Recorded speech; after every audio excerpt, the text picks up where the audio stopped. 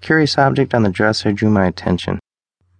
There was a wide red leather collar there, like one you'd put on a large breed of dog. It had flat and shiny gold studs surrounding it, with a center nameplate in the front that read, Alex. Curious, I crawled my way across the bed to get a better look, and saw there was a note beneath it, so I picked it up and read it. Wear this collar and pads. Obey today's rules. Rule number 1. You are to remain unclothed at all times except for the collar and pads. Rule number 2. You may not speak. Only sounds are allowed. Rule number 3.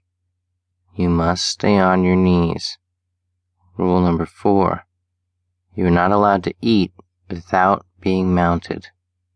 Breaking the rules will carry severe penalties. Love, Dad.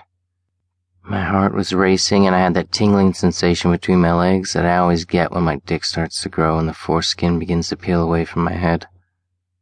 The collar was very high quality leather and the golden studs gleamed in the faint morning light.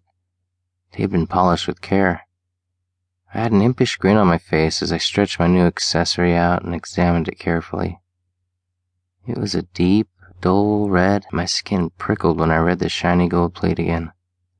It felt like Christmas to me as I hurriedly put the collar on and went to the wall mirror to see how it looked.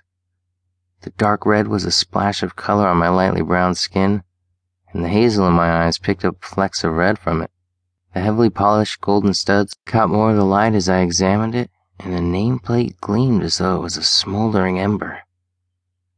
The collar really accentuated my features, and also the flare of muscle on my neck and shoulders. The beautiful guy in the mirror with his wide leather neckpiece was really starting to turn me on.